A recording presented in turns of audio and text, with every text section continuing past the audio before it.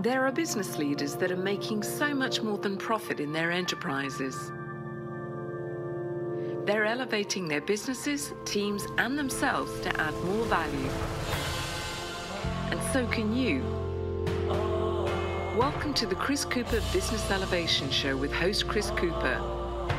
If you were looking for ways to elevate success while contributing to a better world, you'll want to listen in for the next hour. Now here's your host, Chris Cooper. Hello, this is Chris Cooper, and a big welcome to the Business Elevation Show on Voice America. It's great to be back with you again for another week, another exciting guest. We've got Andrew Thornton today. I'm going to introduce him to you shortly. Before I do that, I just want to, I hope everything's going well for you wherever you are listening in the world. It's always a pleasure to do this show, and as I'm excited about today, because I really do, and you'll know if you listen to the show, believe that heart in business is really important, and that we, as business people, we have a responsibility, a duty to leave the world in a slightly better place through the way that we do business. And I hope this show today will encourage you to do that and give you some more ideas and thoughts as to how you can make a contribution through your thinking, through your entrepreneurialism, through your business.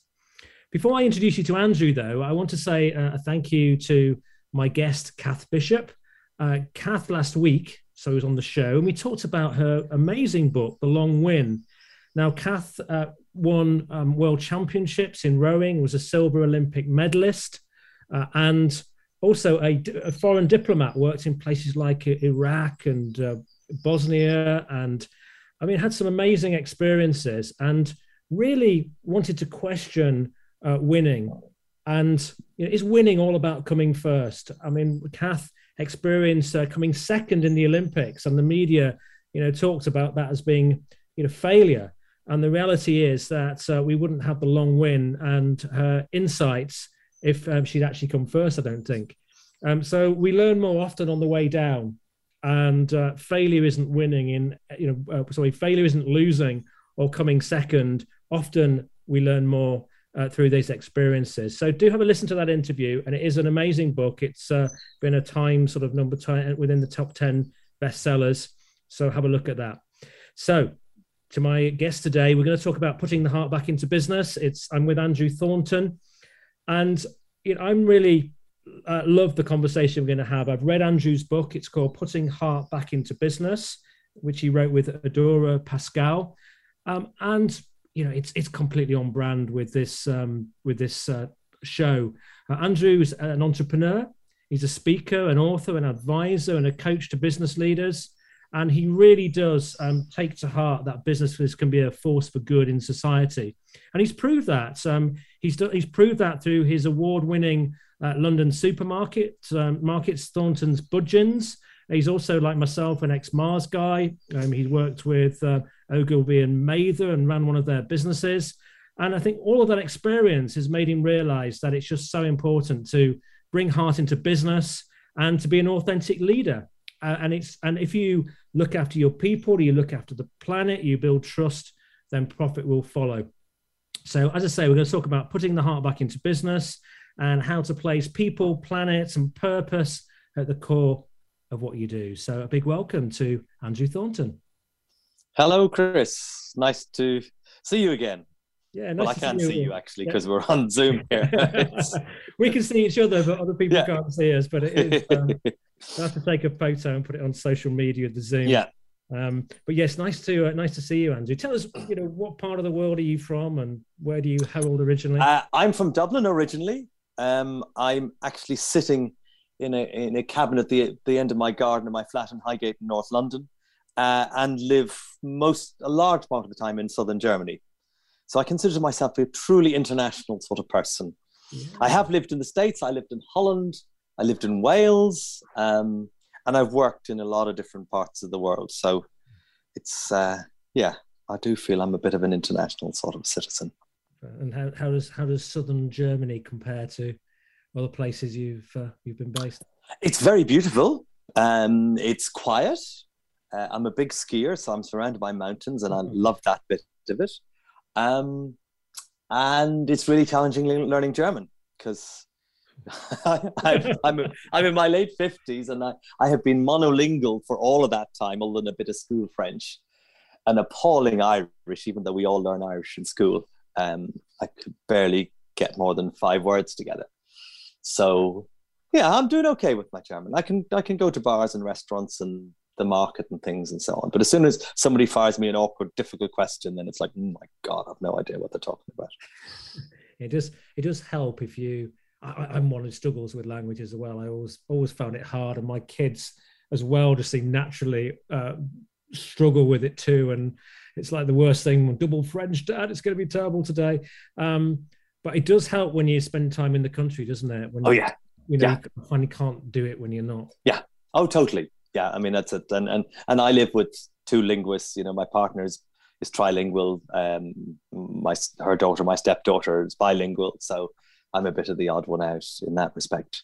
And it's kind of learning it when you're young, I think, as well. But so and being in the country is critical, yeah, because when I was living with them before and they spoke German a lot before we actually lived in Germany, then it was all a bit sort of academic, really. But the moment of living there is like, well, I'm not willing to live in a country and not actually have at least some attempt to speak the language. So. Yeah, well done. Well, tell us a bit about you and how you came to do what you do today. Well, I've spent my whole working life working in business.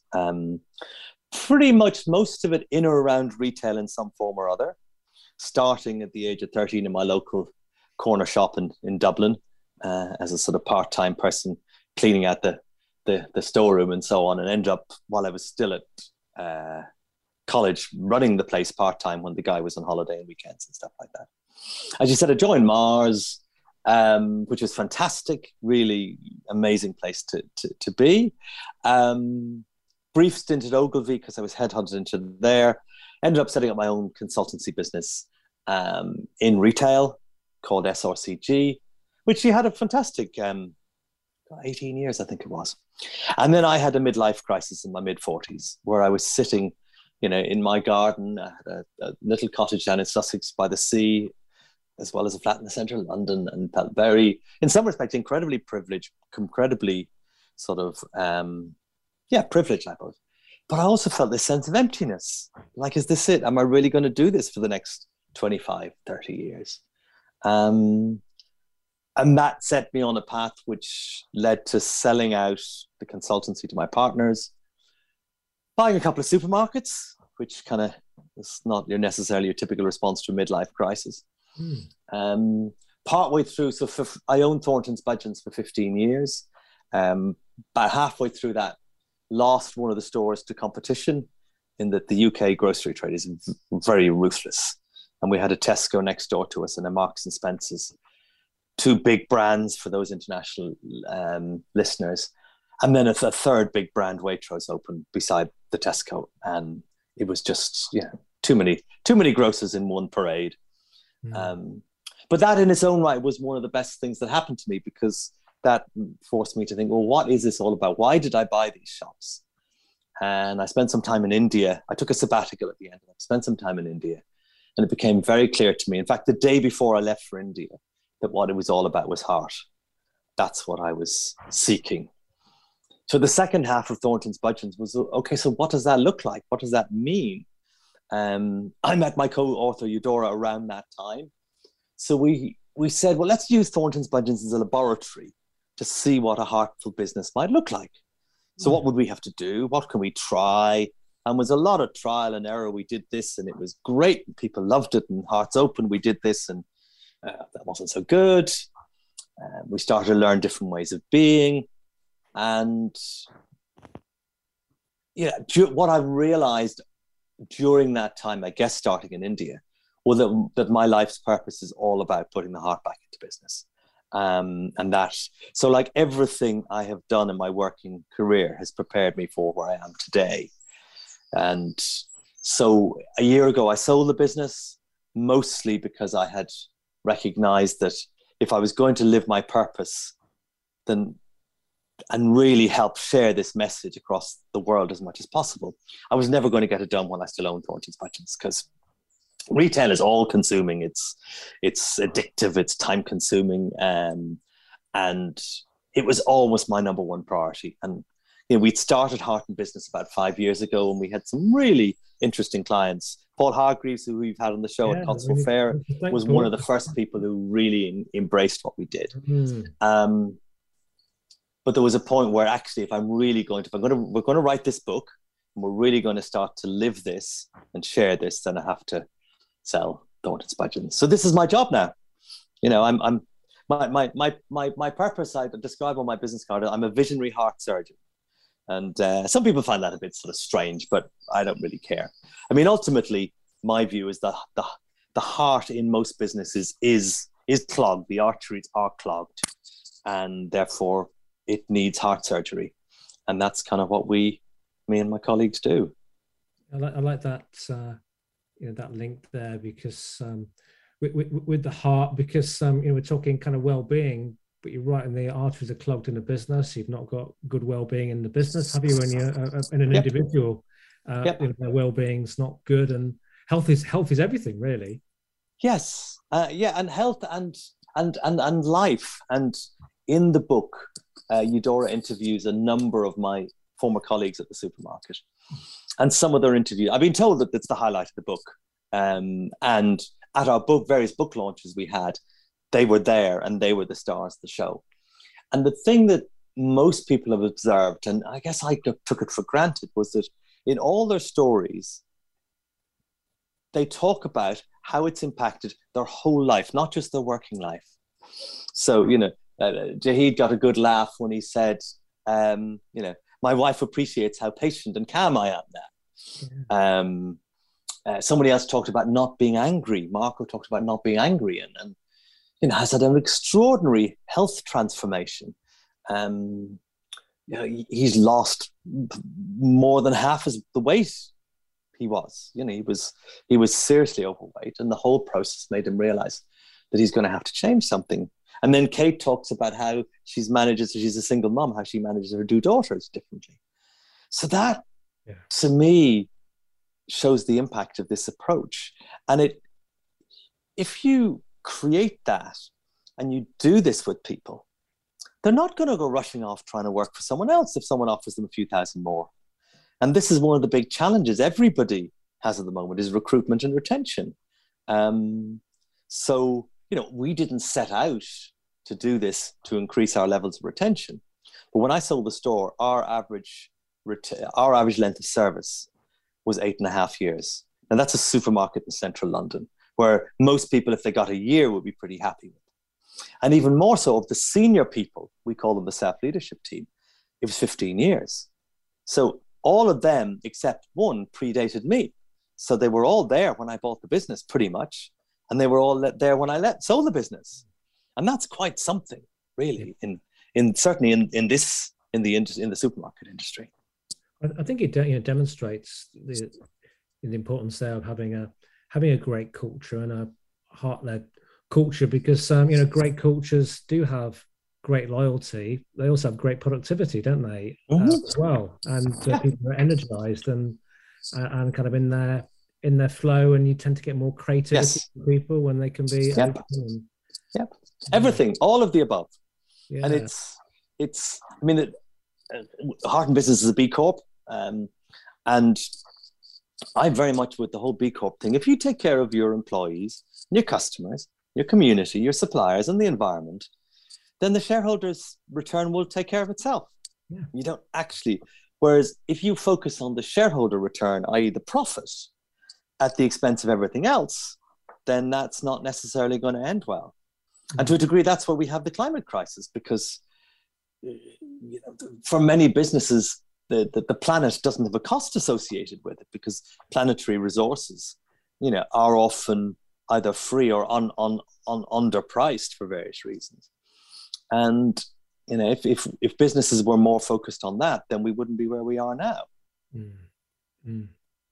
Yeah, you mentioned there Paul Hargreaves. I do want to say thank you to Paul for introducing us, because I love interviewing Paul as well. We talked about his book last, Fourth Bottom Line, and he really gets this too, doesn't he? And I think what's interesting, talking to Paul, your experience and and mine too. I just want to mention to people, if people are listening to this and they're thinking, actually, I'm going through a dip right now. I'm going through this period of time where I'm thinking, what's next? And actually, they're really good kind of trigger points, aren't they? And they're often those points where it almost feels like we're destined to go into some inner deep thought and reflection about who we are and what we're going to do next and how we're going to contribute. So it's interesting hearing that period back for you when you went through that you described as a midlife crisis. Seems to happen. People seem to get a little one at 28 to 32. You often get one at 38 to 42. Mine were in those gaps as well. But really important times to learn, and it can set you up for the future like they did for you. Yeah, and I think the one of the things that I have certainly, as I've learned more, the importance of appreciation and being able to be really aware that everything, there's gold in everything. Yeah. So yeah, I mean, I was diagnosed with a thing called adrenal fatigue, which was like a burnout 2 years ago, and that was contributing to me selling the supermarket, amongst other things. And it's contributed to me having to slow down and be more mindful and more present. The stacks. So I went through a pretty painful divorce. What I really aim to do in life now is when things are tough and hard, is to try and, so there's some gold in this. So just try and be with it, be with the pain, be with the discomfort. And what's the universe saying to you? What is it that I need to learn and do differently so that I can kind of grow, if you want? Yeah, absolutely. Yeah, we shift upwards when we feel like we're falling down sometimes, don't we? Yeah, there's a gift in it, silver lining in it.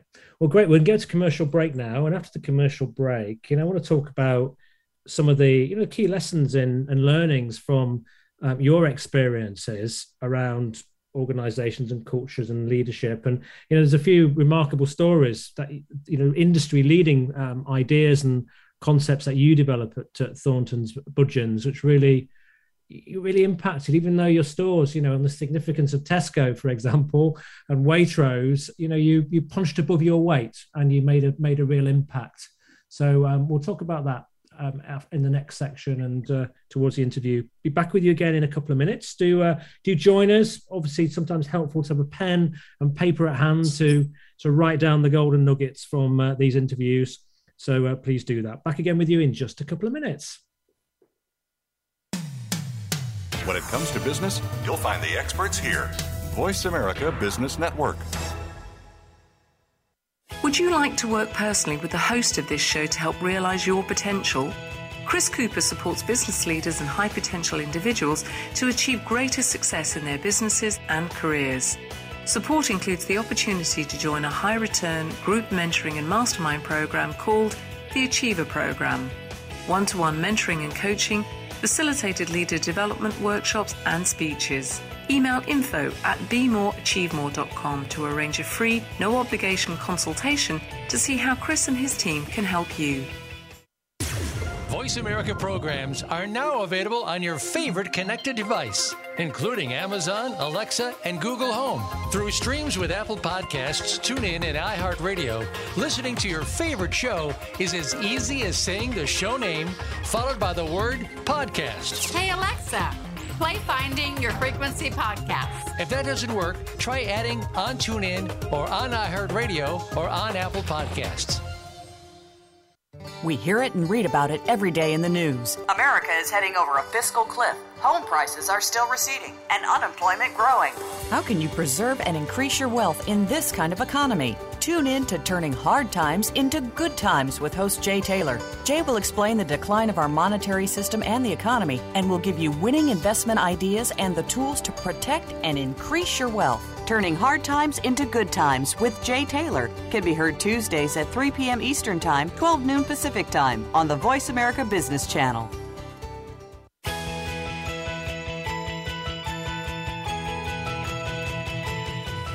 You are tuned into the Business Elevation Show with your host, Chris Cooper. If you have a question or comment about our show, please direct your emails to chris@chriscooper.co.uk. That's chris@chriscooper.co.uk. Now back to Chris Cooper. Hi, this is Chris Cooper. I'm with Andrew Thornton, and we're talking about putting the heart back into business. And I mentioned just as I was finishing the last segment that Andrew had done some quite remarkable things at Thornton's Budgens.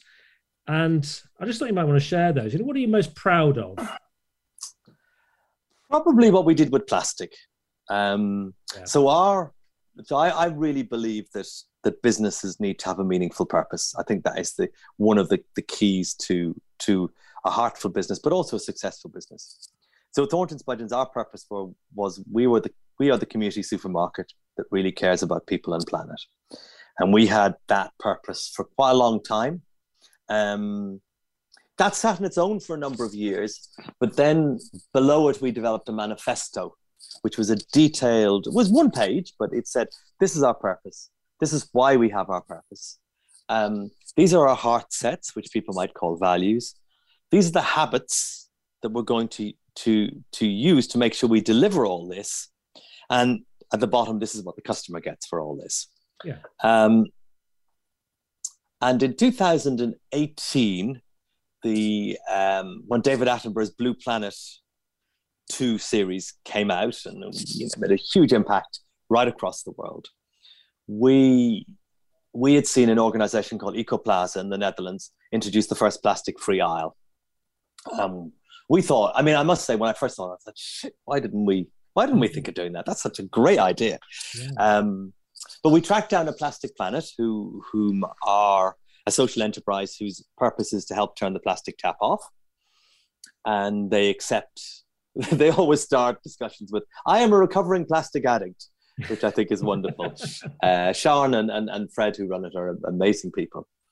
And because of everything we had done, and we had a farm on the roof of the Crouch End store at one point, we grew fruit and veg there, and we sold it in the community, and volunteers from the community came and helped plant and grow it, and all the profits went, back up to the garden. And we were the first UK supermarket to stop giving away free carrier bags, and that was back in 2006 or something. So Sean and our colleagues took us seriously when we met them, and we said that we want to do this here, but we also want to take it to the next level, because actually customers, people shop by category, they don't shop by aisle, and having all the plastic-free stuff in one place doesn't necessarily. So we committed to launching 1,500 plastic-free lines in zones across the store. And the idea was that you could, if you and your family wanted to come and do a shop in Thornton's Budgens, and you didn't want to consume any plastic, you could do a full weekly shop in our store. But you might have to be a slightly compromised. You might not get the exact cheese you wanted, but you could certainly get cheese. And we did all that in 10 weeks. It's quite extraordinary. Wow. On the 1st of September 2018, said, we're going to do this and we're going to launch it. And I thought we'd launch it on Guy Fawkes, which is a big day here in the UK. And we ended up launching on the 8th of November. And we launched 1,800 products, not 1,500. And we did it for our customers so they could use less plastic. We did it for ourselves so that we were responsible for less plastic. But mostly we did it to show the big guys that it wasn't as hard as they thought it was, or that they let on it was. And that's particularly what engaged a Plastic Planet. And they were amazing. I said, we need one of your people full-time in our store for the next 4 months, because running a supermarket business is a very busy business. There isn't much spare time to be blue sky creative stuff. And Frankie, their person, was fantastic. She was very tenacious. She was, she was like a dog with a bone in a positive sort of strength. And on the 8th of November, we launched this. And it was really interesting because we didn't say anything to customers. We just were working in the background. And the 2 days before, we started to put up the point of sale material, the announcements, and so on. And immediately customers started saying, that's what's going on. But but we're noticing, your bread isn't in plastic anymore, and your cheese isn't in plastic anymore. And they had noticed, the more astute customers had noticed something was happening. And the response was absolutely phenomenal. So our loyalty went, we already had very loyal customers. It went even deeper than that. From a pure bottom line point of view, our total store sales went up by 6% initially and then 4% after that. Now, in food retailing, you don't get, in bricks and mortar food, you do not get 4% sales growth. People spend millions on refitting stores and they don't get an uplift of sales of 4%. And that happened because customers, a mixture of existing customers saying, we love what you're doing, we're going to buy more here because we want to reward people who we like and are doing the right thing, and new customers coming from quite far afield in many instances. One of the most touching things you said about what I was proud of is on the day of the launch, we had two local customers, Jim Broadbent, aka Horace Slughorn from Harry Potter, and Dame Janet Sussman, who's an extraordinary Shakespearean actress, do the launch. And I had three of my colleagues on that day said to me, or the day after, that was the proudest day of their working lives. And that really, wow, that's quite something. Wow. Yeah. And subsequently, and thanks to an organization called Higginson, who was the APP PR agency, we got global coverage. I mean, beyond my wildest dreams, we got coverage. We were on the TV, we were on the news all around the world. And as a result, everybody came to see us. I mean, not just every single grocer in the UK, and every single supplier in the grocery industry. And it was funny, you could just see, men in suits would come in and we would go over and warm in, hello, hi. Oh yes, we're from Tesco, we're from Sainsbury's. Come on in. And our strategy was, please copy us. Please, whatever you want, open book. You want to know where we got that packaging from? Yeah, we created a resource document. Please copy us. And we had people from Canada and Australia and the Middle East, and subsequently at least 3 CEOs of food businesses in different parts of the world said that we had transformed the global relationship between the supermarket industry and plastic. Wow. Now that's quite something. And I don't say that to be arrogant or boastful, but I do say it to say that if you have a heartful business behind a purpose that people really care about, you can achieve extraordinary things. Yeah. And you had the pride, and you had what we achieved, and you had the level of retention, which is a massive cost saving, because recruitment and training and having people who don't know what they're doing is an enormous cost to business. And then the fourth thing is we were actually making a difference in the world, which it's a virtuous circle, and people talked about being really proud of working there because of, Reginald in the book talks about, we did some stuff with the Sri Lankan community because we have a huge amount of Sri Lankans working in the store. And he was really proud in his own community. And when you create that, then you create what people used to call the family at Thornton's Budgens, the Thornton's Budgens family. So that's probably my, I slipped in a couple of other ones, but that's the one thing where I feel we made a huge difference in the world, and I'm proudest of. And I think what I like in that story, it's an amazing story, and it's made a difference in the world. I just like the attitude of, please copy us, please come in and look at it, we'll share everything with you, because what it shows is your desire to contribute to a better world is greater than a desire of trying to keep a competitive advantage to yourself. Yeah, and I also think about that whole thing about competitive advantage is you always have first mover advantage. So by the time, and sadly COVID came along just at a bad time, which gave people a real excuse to sort of set the plastic agenda backwards. But even if everybody did copy us, we were always going to be 5 or 6 steps ahead of everybody else. So I've never been worried about being copied in business because, it doesn't bother me in the least, because if you lose momentum, you lose your purpose, then that's an issue. But if you're on track, on purpose, then you'll always be onto the next thing by the time your competitors have copied you.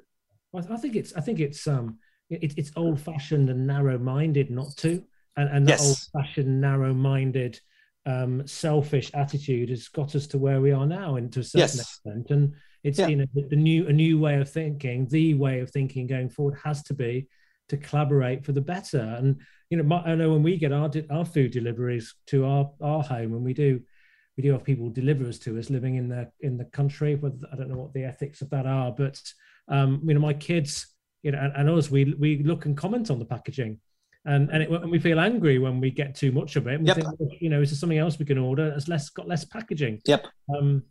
So I think what you did there, I can see why you got the sales uplift that you did. So yeah, brilliant. I also love the idea. Why aren't we seeing more people growing produce on their roofs? Yes, it's very big in New York.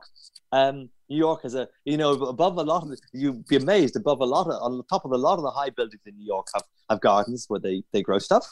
Yeah.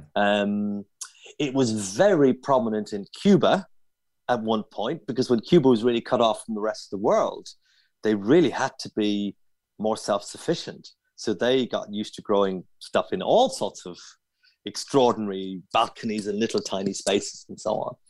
But it's great. This is a piece of roof, 300 square meters, 3,000 square feet of space that was completely empty. Yeah. And then we put a garden on it, and it was life. And there were, we had bats, and we had bees, and we had birds. And, subsequently after selling the store and the new owners closing it, then it was back to just being sort of a bit of, sort of whatever you put on the top, felt. No life. What a shame. What a shame. Because you're right. We could use all of those sites which are covering land space that could have crops and gardens. We could use those in a much better way. Bring life back to the world. Yes, I love that. So, what, in your opinion, is a leader who is, operating really from a place of great authenticity?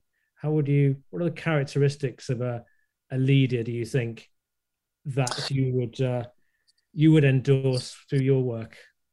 Well, funny you should say that. In the book, we have the 10 principles of the authentic leader, which you've probably read. Yeah. May prompt your question. Yep. I'm not going to go through all 10 of them, but I'm just going to randomly talk about them. Vulnerability. Yeah. Vulnerability is a huge one. The ability to be vulnerable and to be in an environment where somebody's willing to share emotion and shed a tear and cry is really quite something. And Paul Pargreaves talks about it. In fact, he talks in our book about this, about him shedding a tear in front of his colleagues gave them permission to do the same. So I think vulnerability is massively underrated as a leadership quality. And it's the exact opposite of the alpha male, Donald Trump, like sort of leader. So I think that, and if you combine that with humility, again, the opposite of the alpha male, and one of the people I found to be really humble is Barack Obama. And there was the BBC did a wonderful TV series. They followed him around in the last year. And he kept talking about things like, I really wish if I had my time again, I would have done that differently. And I really wish we just didn't get enough. We didn't get enough done in that because I didn't do that. And it's like, wow, that's just so humble. So that's another one. Yeah. Appreciation. I talked about appreciation a bit earlier. The whole thing of appreciating people is one of the simplest, easiest things you can do every single day to extraordinary effect. And how that looks, we talk about descriptive praise. It means looking for things going right and stating it in detail. Yeah. So like I would say to you, Chris, I really appreciate the fact that for this interview, you read my book in its entirety. You sent me a really detailed structure so that you'd obviously thought through how you're going to run the interview. And then you said, well, we'll probably throw it in the bin when we get going. And I just appreciate your how well you listen. So that's a bit of appreciation, a descriptive praise. And I do that. I try to do that. In the store, I used to wander around the store. I'd go on a walk around the store looking for things going right. And all I want to do, if I saw something that wasn't right, I wouldn't say anything. I'd hold it for another time. Yeah. Because in so much of life, in your typical appraisal, it's all about, you make up 5 minutes of what's going well, and then let's talk about your development needs, Chris. It's totally the wrong way around. Yeah. So, and there's a bit of research I read years ago that said for every negative thing someone says about you, you need to have 5 positive things said by that person to bring you back to a neutral balance with that person. Yes. So that's another one. I could keep on going on. Let me tell you one more. 2 more actually. Be your purpose. So I think having a personal purpose in life is really critical. You know why you're doing it. You're not just rocking up to work because it pays the mortgage and you need to do it to feed the kids, or you need to do it till you retire and blah, blah, blah, blah, blah. And then the last one you touched on that is being in flow. Before we were talking about ikigai, which is this great Japanese concept about being really fulfilled in life. And it's 4 concentric circles. In the middle, you have the overlap, and the 4 circles are doing what you love doing what you're good at doing something that the world needs, and doing something that you can be paid for. Yeah. And if you take 2 of those dimensions, what you love doing and what you're good at, and you put it into a 2x2 matrix, you can run, and we did this in the supermarket. We get everybody to do all of this, and then we want everybody to spend their time in the top right-hand corner, only doing things they love doing and are good at. And what we started to do then was we traded responsibilities. So, there's things like there's certain things I hated doing. I hated going to the stock meeting. It was boring and I was disruptive. And so it was agreed that there was no point. So someone else took care of managing the stock meeting.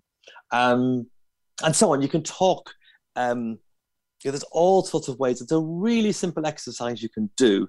You can do it at home. It's safe to try it at home.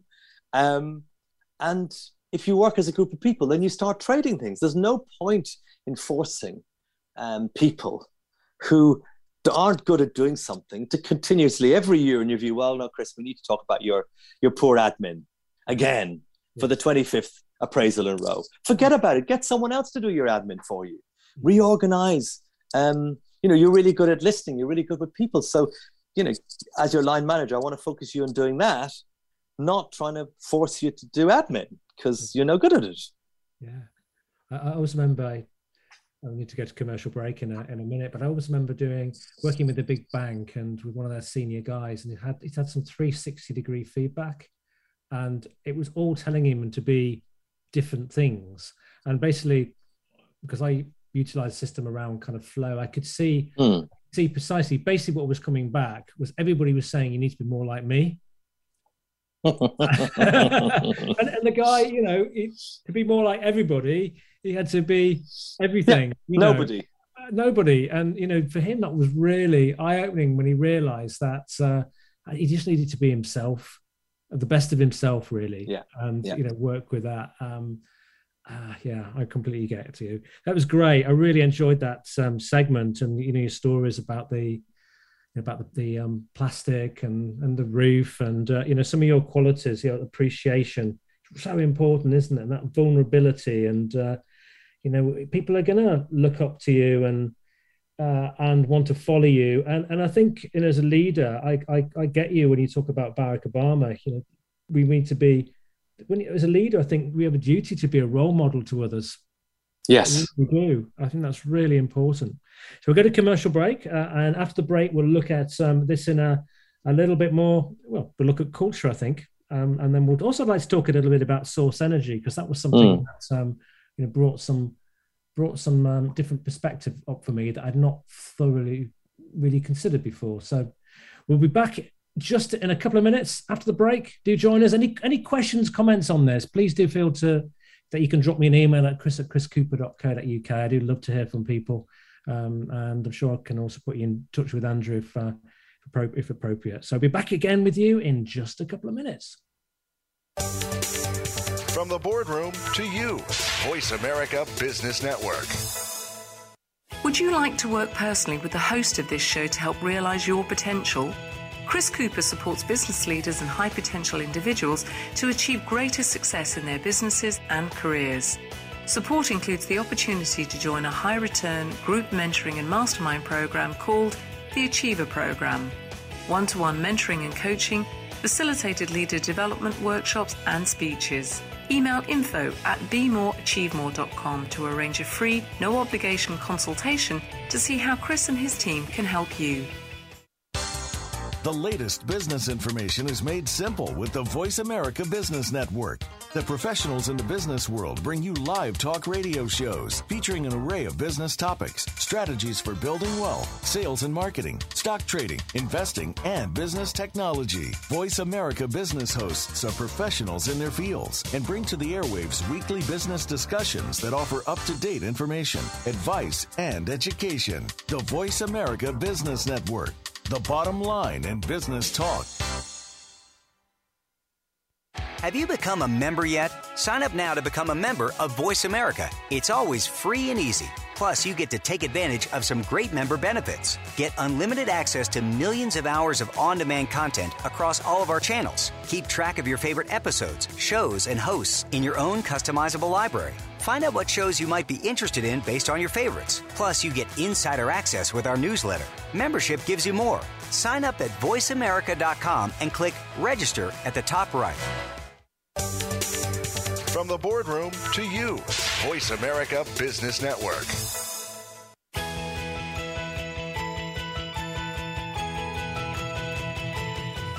You are tuned into the Business Elevation Show with your host, Chris Cooper. If you have a question or comment about our show, please direct your emails to chris@chriscooper.co.uk. That's chris@chriscooper.co.uk.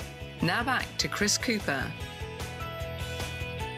Hi, this is Chris Cooper. I'm with Andrew Thornton. We're talking about putting the heart back into business and his some of the wisdom that's comes from his great book and lessons through his life. And Andrew, we talked. You talked a little bit about organizational purpose, and I think in the book you actually do share your I forgot what you call it now. It's your kind of your model where you identify purpose of the business and putting the heart into it. And our manifesto. Your manifesto, that's the word I'm looking for. Your manifesto, which is a great idea. So what are your thoughts around, building really brilliant, heart-centered organizational culture? That is the key and the most difficult thing to do. So every business has a culture. And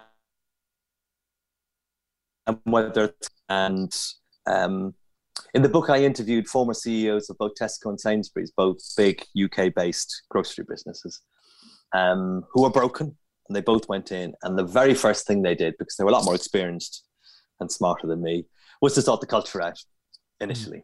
So if I could do Thornton's Budgens again, because I bought, so it was a multiple business being turned into a franchise. So I bought existing Budgens shops that had people there, that had a culture, and they had a Budgens general culture, but because the Budgens general culture was a bit inconsistent and not very clear over time, each individual store, who both had long-standing store managers, had their own culture.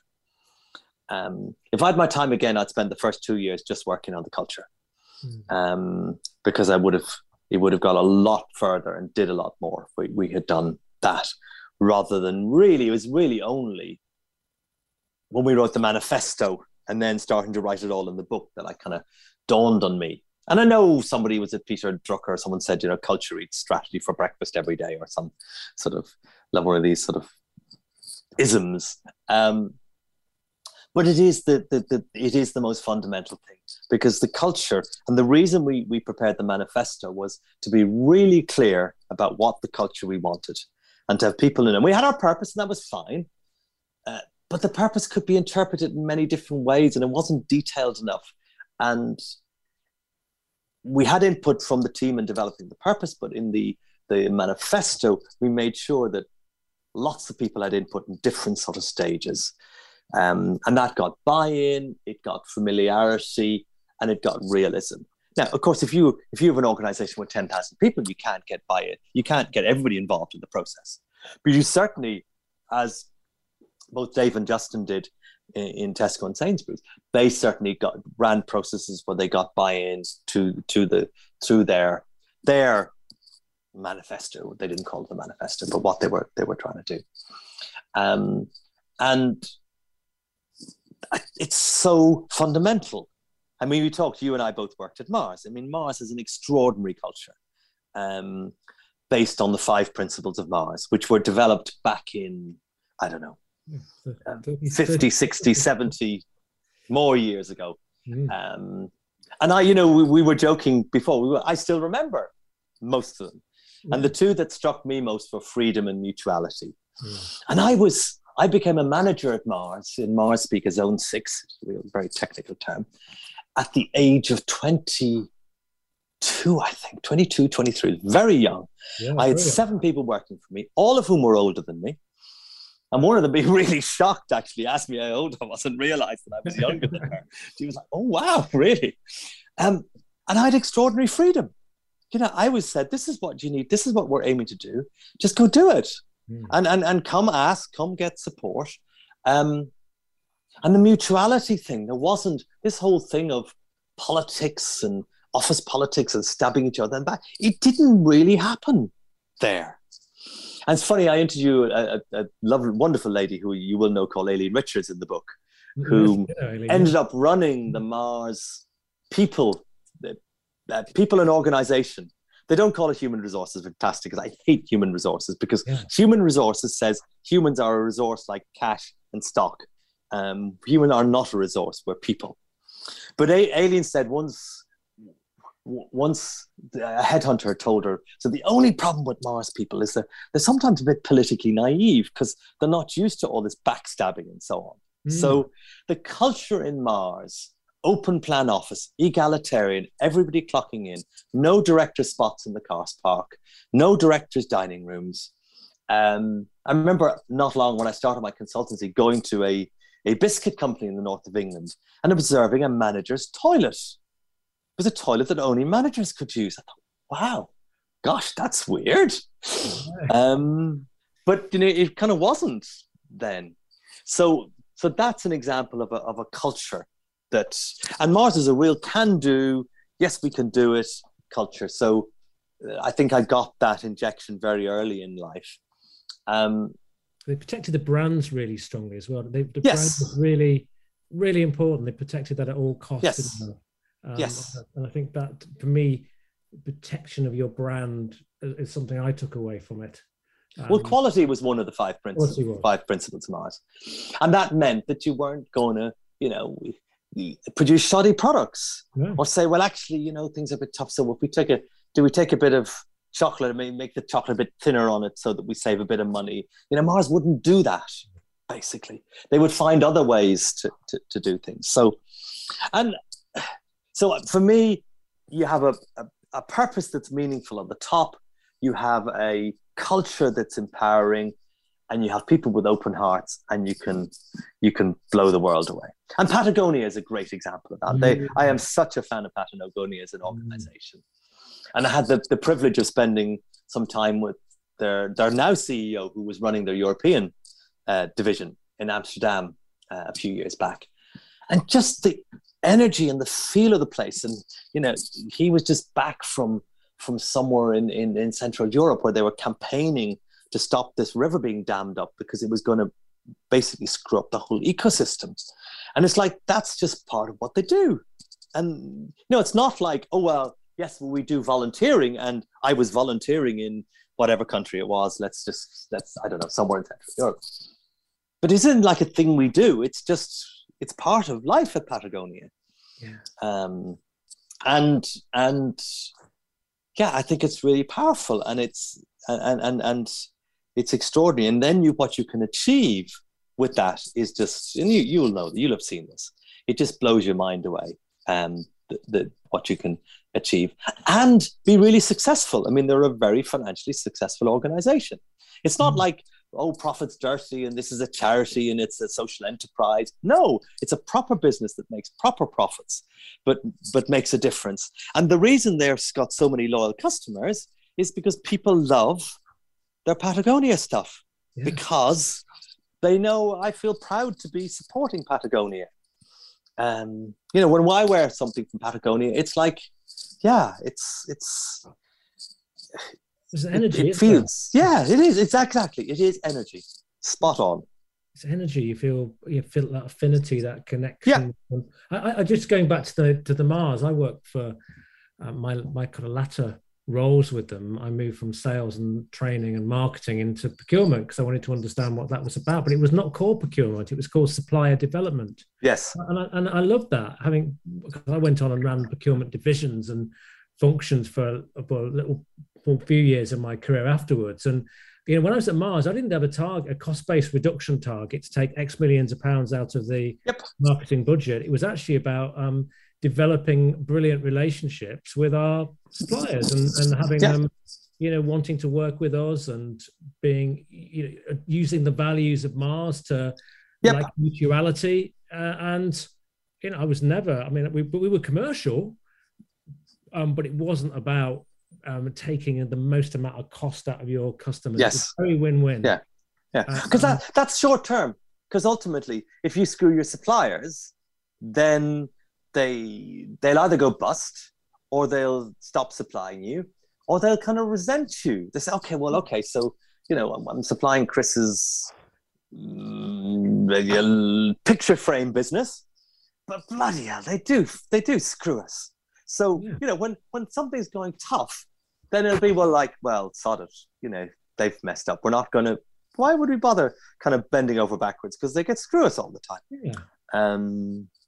It's just, it's Marks and Spencer's were a business who were fantastic at supplier. I can't comment on current days, but certainly back historically, that was one of their big things. And I had the honor of being in the House of Lords the other day with a Lord who was a former managing director of M&S. And he was reminding me just the lengths they went to make sure they worked and supported the suppliers, because it's a great investment in your long-term strategy, just like investing in your people, investing in your customers, investing in the community, the B Corp piece.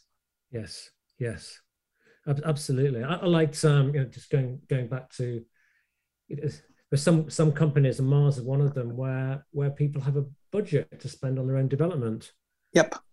Which is great, isn't it? Rather than some companies where you've got to go through hoops to try and get some money to go on a course. Yes, yes. You need to take some responsibility for that yourself. Yeah. So I've just realised it's been so great, this interview. We've only got 3 minutes left, which means we've got about a minute and a half to 2 minutes to the most to wrap up. So have you got a final message you'd like to leave us with? My final message is the world needs heart-centered organizations. And I believe that it is the answer to all the crises and problems we have in the world. Because I don't think you can continue to thrash the planet and do some of the things that the more aggressive organizations in planetary damage. I don't think you can do that with an open heart. The inequality crisis, I don't think you can sit there and perpetuate inequality if you have an open heart. All the challenges we have in the world, I believe that with an open heart, they can be addressed. So I think we need more open hearts in life, in business, in charities, in social enterprises, in families. Everything in the book we use at home. So we just need more open-heartedness all around. And it's the exact opposite of what you see in so much political leadership around the world, in the sort of Donald Trump, Boris Johnson, Erdogan, those sort of leaders versus, Jacinta Ardern, for example, in New Zealand. And funny enough, the exception is a woman and the others are blokes. So I think there's something about, we all have masculine and feminine energy in us. And it's the more feminine characteristics of empathy and vulnerability we need more of in the world. And we need more women leaders too. I agree. Been absolutely brilliant, Andrew. I've loved talking to you today. You're the first open heart surgeon we've, but I'm sure you don't do that in your spare time as well. But absolutely brilliant. I'm putting more heart back into business. And if you want to find out more about Andrew's work, heartinbusiness.org, and by putting the heart into business from a good online book seller, because it's important. It really is. And I think it's a key to success going forward and solving many of the world's problems. Next week's show, we have another great guest, a great friend of mine, Jane Handsome. We're talking about One Step at a Time. She's a former triathlon and Ironman world champion. She's a board director of the Professional Triathletes Association, and they're turning triathlon into a global and very commercial, but also a sustainable phenomenon. It's going to be great next week. I love Jane. We'll talk about her amazing career and the challenges she's had, which have led to a wonderful blend of fascinating work linked to her passion. So I'll be back with you next week with Jane Handsome. In the meantime, chris@chriscooper.co.uk. Any questions and comments? Have an amazing week and put the heart back into business wherever you can. Appreciate people, be vulnerable, and do the right thing. Take care.